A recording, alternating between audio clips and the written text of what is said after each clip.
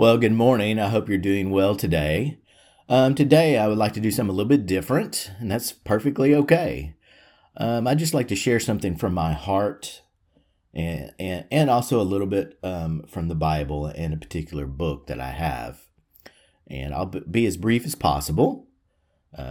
But here's the thing. God has really put some things in my heart. He shifted some things he talked to me about a long time ago. And often God does that. He puts stuff on our heart and then he revisits it a lot later in life. And God has really impressed on me about defending the faith, right? Giving people an answer for the hope that we have in Jesus Christ, right? Defending our faith. And we call it apologetics. Whether you use that term or not, it's defending the hope that we have, defending the faith against wrong ideas, things that are incorrect, lies and deceit that are in the culture, lies that are being told. What is false teaching? It's teaching things that are not true in its most basic sense. So if people are espousing ideas that are anti-God, atheism, and what have you, if they're espousing those ideas, we have to give an answer. And in fact, I've already told you before, the scripture is very clear that we're commanded to give an answer to those ideas and to those people. We're commanded to do that. And apologetics is what you might call pre-evangelism. There's a book I have. It's called When Skeptics Ask. When Skeptics Ask. And that's what he calls it, pre-evangelism. Now, does everyone need... And I just mean from a global perspective, does everyone need pre-evangelism? No, but some people do. And we're commanded to give an answer. We're commanded to do that. And God has really impressed this upon me. And many years ago, I did a lot of study in this area. I haven't done it in a long time, but many years ago I did. And I don't have necessarily all those books that I bought, but I still have some of them. And some of it was, science and cosmology and different philosophies, as well, of course, as the Bible. And how do we defend our faith against some of these cultural ideas that are absolutely and totally wrong? Well, like I said, we're commanded to do that. In fact, in Titus, the book of Titus, in the very first chapter, what it's talking about is qualifications for a leader, or sometimes it's called elder or bishop. He's given all these qualifications, not to be quick-tempered, etc., lover of goodness, holy, self-controlled, okay? And I'm looking, this is about verse 9. He says, he must hold firm to the sure word as taught, so that he may be able to give instruction in sound doctrine and also refute those who contradict it. Okay? Instruction in sound doctrine, good doctrine, right? And also refute those who contradict it. And right after that, it talks about false teachers. And one of the things it mentions is Jewish myths and the commands of men who reject the truth. So we're commanded in Scripture to defend God's truth, what's right, what is true about God. Now, we do this in love, but we're commanded to do that and to refute those who contradict the truth. Now, that's talking about a leader. So this is a requirement of those in leadership positions. It's also required of all of us. But see, God doesn't leave any doubt. It is a requirement of leadership to do this. And it's also a requirement of all of us as Christians to defend the truth. Because apologetics and defending our faith and defending Christianity and the truth, which is defending Almighty God, that He's real, that He exists, that, the Trinity is not just a myth, it's the truth. It's everyone's responsibility, but it may manifest in different ways. It may manifest in the everyday. You're just having a conversation with someone, right? Who may not believe what you believe, who may not believe in God or the God of the Bible. And you have those conversations. That's part of this pre-evangelism or apologetics. Also, other, on college campuses or debates or different things like that, God can use those things. But see, it doesn't matter if you're talking to one person or 10 or 100 or 1,000 or 10,000 or whatever. The principles are the same, and it shouldn't matter for us in preparing our hearts and our head to be able to defend the truth, right? Defend the truth. It shouldn't matter if it's one person or many. It shouldn't matter. We prepare ourselves to be able to do that because God has commanded us to do that. Because what happens when we just let other people talk who aren't telling the truth? They're putting out these lies and this deceit and atheism and all these different ideas that are totally against the Bible, anti-God. What happens? The world and our culture becomes dark because we're not defending it. We're not defending the truth and telling the truth. In this book that I mentioned, in the very beginning of it, this is what he says, where he's explaining, the need to answer everyone, right? People have questions. The need to answer them about God. And this is what he said. He doesn't give a specific number, but this is what he says. Statistics show that only a little over half of the world's people have explicit belief in a theistic God. That means almost half of the world needs to be pre-evangelized. Half the world? Half the world.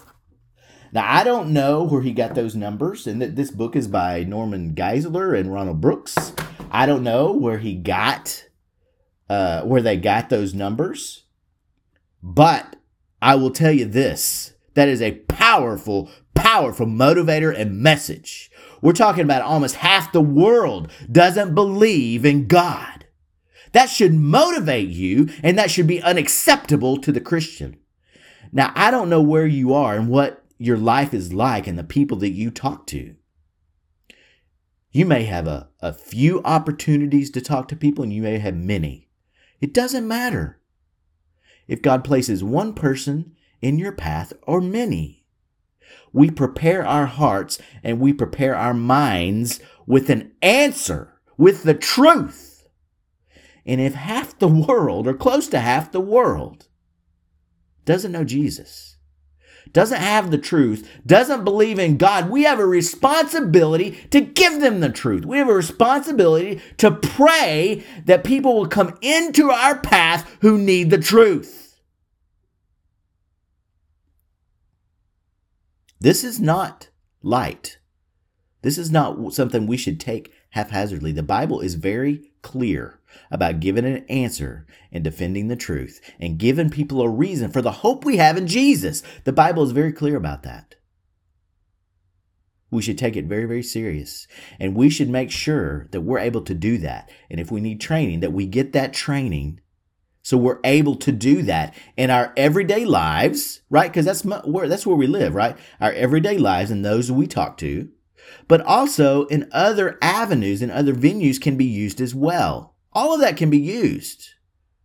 God is really powerful in the everyday and the people you talk to. Pray for opportunities to talk to people. We're talking about almost half the world that is not acceptable and should not be acceptable to people who have the truth. If you have the truth, get out there and talk to someone. Pray for opportunities to talk to someone, but you have to be prepared. You have to have the answers.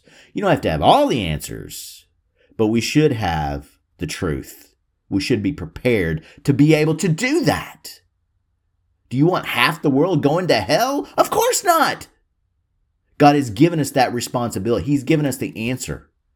He's given us His word, right? But we have to prepare and be able to deliver the message. I want to explain something really, really quick to you. A lot of people see apologetics as for academics. Now, it is definitely, where did all these cultural ideas that are anti-God come from? A lot of them came from academia. And there are people that are called to that field, but it doesn't have to be just that, because a lot of people won't listen to that. It can be in the everyday. Think about Elijah. Remember when he gave the challenge on Mount Carmel? That is a type of apologetics, or defending the truth. Because what are they doing? Oh, is your God real or is mine? Is Baal real or is my God, Yahweh, real? And of course, we know the outcome of that. But that is a type of apologetics in defending the truth, coming to a point of saying, is this God real? Or is atheism real? Which one is it? Bringing things to that point where we have to decide, where we have to say, oh, the God of the Bible is real. He is powerful. He is who he says he is. And there's lots of ways to do that. There's lots of ways to do that.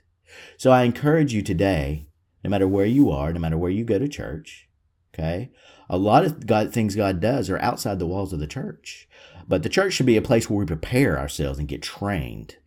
And if you don't have a place to do that within your body, then do it yourself. There's resources all over the place. There's books you can get. There's training. There's videos. There's lots of ways to prepare. So you have an answer. Listen, the world has grown very dark in some places. And in our culture, it's grown very dark. But it doesn't have to be. We have the truth. We have the answer.